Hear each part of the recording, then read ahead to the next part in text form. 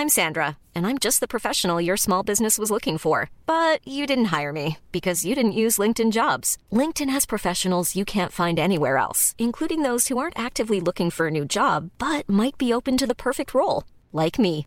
In a given month, over 70% of LinkedIn users don't visit other leading job sites. So if you're not looking on LinkedIn, you'll miss out on great candidates like Sandra. Start hiring professionals like a professional. Post your free job on linkedin.com/people today. Many of us have those stubborn pounds that seem impossible to lose, no matter how good we eat or how hard we work out. My solution is PlushCare. PlushCare is a leading telehealth provider with doctors who are there for you day and night to partner with you in your weight loss journey. They can prescribe FDA-approved weight loss medications like Wegovy and Zepbound for those who qualify. Plus, they accept most insurance plans. To get started, visit plushcare.com/weightloss. That's plushcare.com/weightloss. The New Statesman.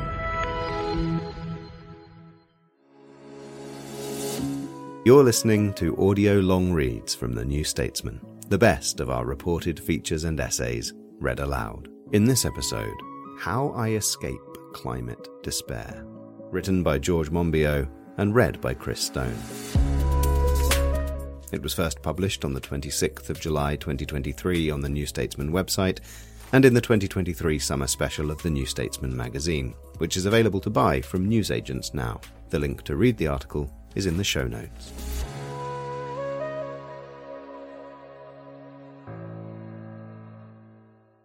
There is one question I'm asked more than any other.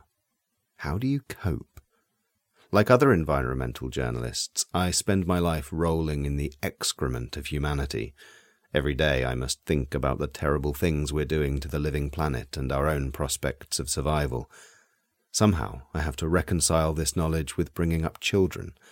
Somehow I have to start work in the morning with the expectation that there is some bloody point to it.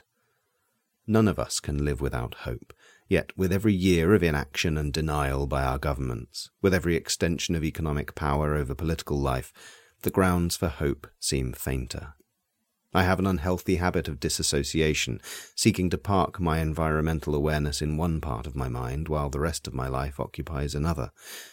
But as time goes by, the wall begins to crumble. The answer I give invariably disappoints the questioner. I think people expect a universal law, a profound insight into the human condition whose applications they can immediately deploy. Sorry, it's sea kayaking. When I first sat in a kayak, I was 13. It was a school trip, paddling the tame and stagnant waters of the Kennet and Avon Canal. I had, until that point, never found a sport I enjoyed. I could have been a professional footballer had it not been for a career-ending condition. 2 left feet. I loved the idea of rugby, but I could scarcely see the ball, let alone handle it. When it came to the selection of positions on the field, mine was always left behind. But when I sat in that kayak, it was as if my physical life suddenly began. I'm not sure what triggered the feeling.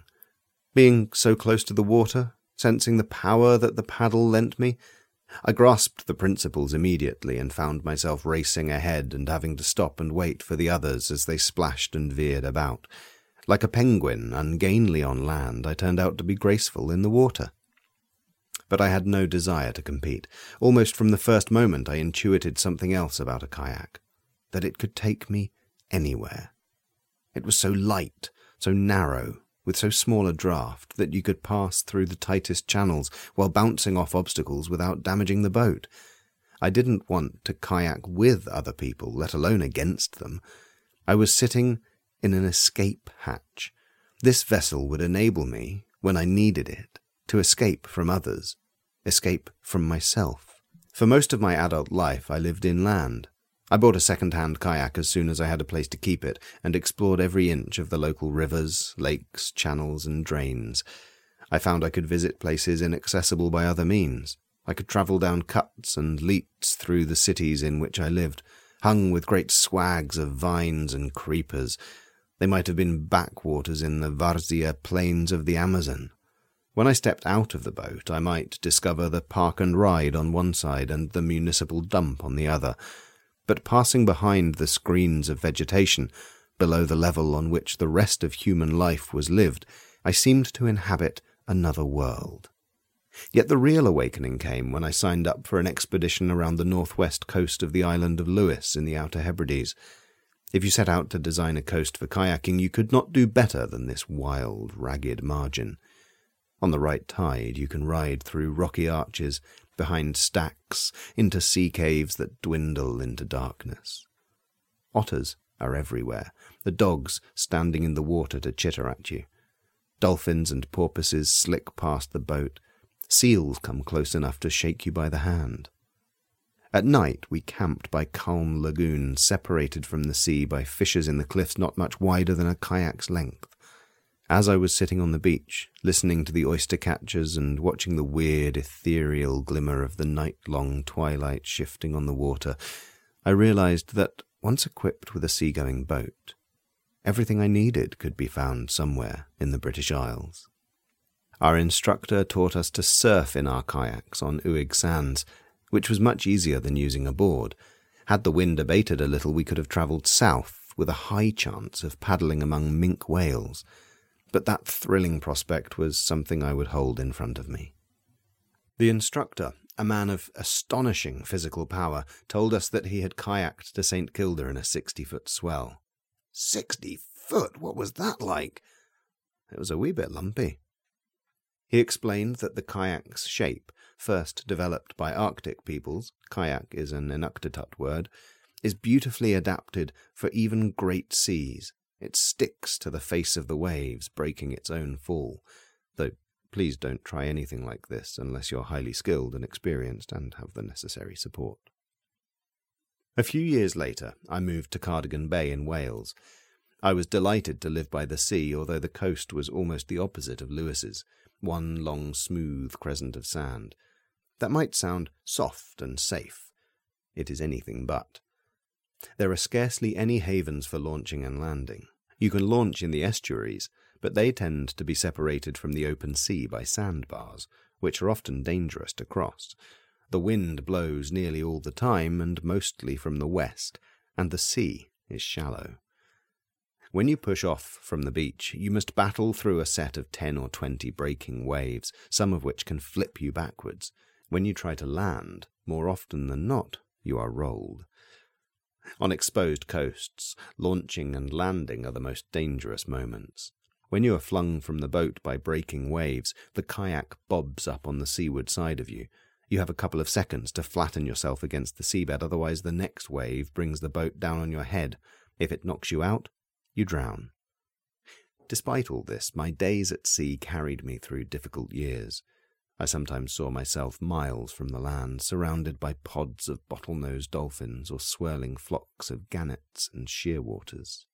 After 5 years in Wales, I moved to Oxford. The city has many virtues, but sea kayaking is not one of them. This was one of several reasons, for me, the major one, for our migration to South Devon a year ago. Even if I live much longer than my due, I will not be able fully to explore this wonderful coast. The small peninsula on which we live, a mere fractal of the great peninsula of southwest England, resembles one of those geological illustrations that crams as many features as possible into a single diagram. There are cliffs and rocky coves, clefts and chasms, reefs and skerries, sandy and shingle beaches, and several estuaries of varied topography.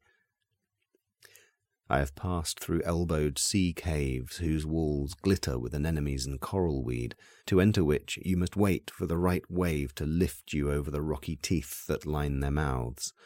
I've paddled around islands carved from stacked shafts of vertical rock. On one occasion I noticed pipits on the rock just above the sea, crows sitting above them, black-backed gulls above them, and, standing on the very pinnacle of the island, a peregrine falcon. It looked like a textbook representation of a food web. The article continues after the break. If you're enjoying this episode, you might like to listen to more. All our audio long reads are available in their own podcast feed. Search Audio Long Reads in your podcast app or follow the link in the episode notes.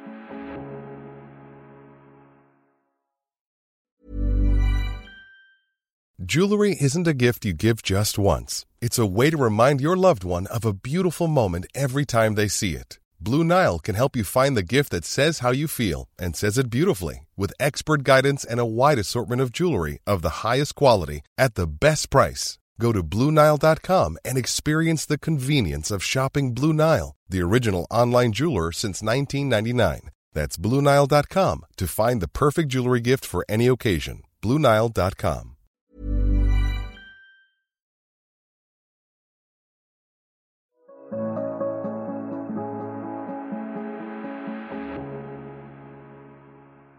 I have not been lucky with the weather. Before we moved last year, I compulsively checked the forecast almost every day. For nearly 2 months, there was a flat calm. Within a week of our move, the wind started blowing and has scarcely paused since. Kayaks can cope with a monster swell, but not with even a middling wind. Depending on the boat, at around 14 to 17 knots, the wind resistance exceeds your ability to push against it, however strong you may be. This is why so many people, on kayaks and especially paddleboards, a highly inefficient stand-up version of the kayak, get into trouble. Recently, on a camping holiday in South Wales, I called the Coast Guard after watching 2 paddleboarders launch into a 22-knot longshore wind. Utter madness. One of them managed to scrape his way back to the beach across the wind. The other dropped to his knees, then to his belly, then started paddling with his hands, at which point I realized he would die if he wasn't rescued. At sea, pushing against the water or the wind, you can run out of energy with horrifying speed. Hypoglycemia sets in, then hypothermia, then you die. It turned out I wasn't the first to call. The lifeboat was already on his way. They reached him just in time. When I lived in Wales, I took some stupid risks. I've vowed never to do so again. So, alongside the usual precautions, religiously checking the wind, surf and swell forecasts, hanging a charged phone in a waterproof case around my neck and under my cagoule, using a good flotation device, I always paddle into the wind. Then, even if it freshens unexpectedly, I won't be swept out to sea. As I write, I'm coming down from my last expedition. I launched before dawn into a swell rolling in from a great mid-Atlantic storm. I found myself on an offshore reef at daybreak over which poured vast green combers, waves miles long but scarcely visible until they had hit the shallow ground. From behind their glassy windows, thousands of tiny sand eels peered. It looked like fish jelly. A sudden rainstorm cratered the sea and stung my face. There's something magical about rain at sea. In a wetsuit and cagoule, it doesn't matter how wet you get, you're probably wet already. The mingling of fresh water with salt, the rising below and the falling above, offer a sense of balance I don't think I have felt so keenly anywhere else. At these moments, I sometimes have a kind of out-of-kayak experience. I see myself as if, from a drone 5,000 feet above the sea, a tiny figure on an orange splinter riding the great green corrugations, which can be seen approaching from miles away. It's sometimes comforting to know how small I am. It calms the mind and tempers the body. In kayaking, you generate power in the upper body and transmit it to your feet, pushing against the hull. I do a lot of exercise, but nothing compares to this. When I've been often at sea, all the aches and pains of age disperse. It straightens any kinks in my back, tightens every bolt. I feel lighter on my feet. I've learned to seek out situations that are thrilling but not dangerous, places where the waves bounce back from the rocks, stirring water that demands concentration but doesn't tip the boat, submarine ridges whose lifting of the swell guarantees a wild ride. Partly with this in mind, I invested in a remarkable piece of kit that has further reduced the barriers between me and the world through which I pass. It's a sounder, a miniaturized version of the sonar systems developed to protect ships from icebergs and submarines. Today you can buy one for £300. I attached the transponder to the inside of the hull and connected it to a battery and a 5-inch screen I mounted on the deck. The resolution is astonishing.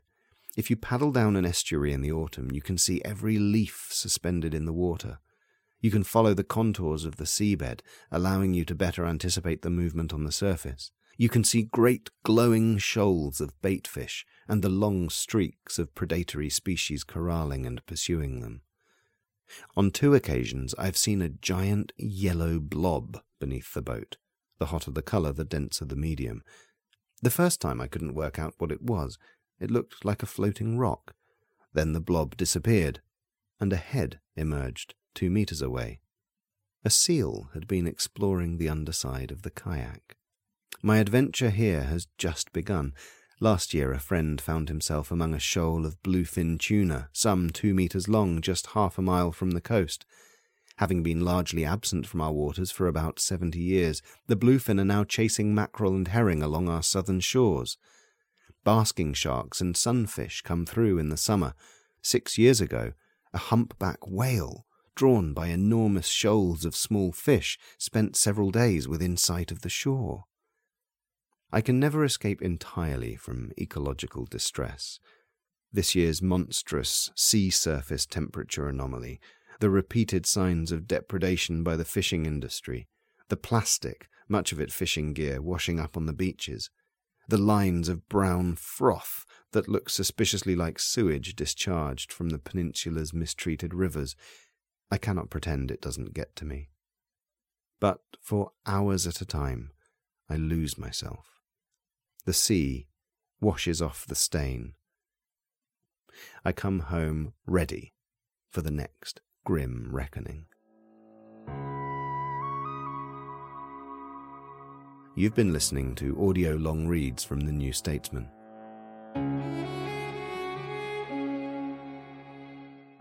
This episode was written by George Monbiot, read by Chris Stone, and edited by Matt Murphy. The commissioning editor was Melissa Deans, and the executive producer was Chris Stone. If you enjoyed this episode, you'll also love our long read by Rebecca Solnit on hope, despair, and climate action. The link to listen is in the show notes. Audio long reads will be back next Saturday. Have a great week.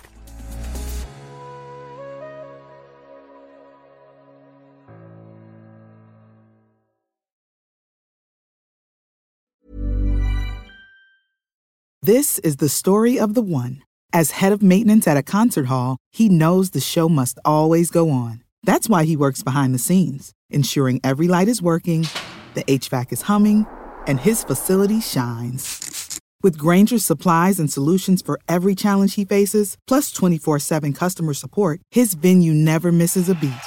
Call quickgrainger.com or just stop by. Grainger, for the ones who get it done.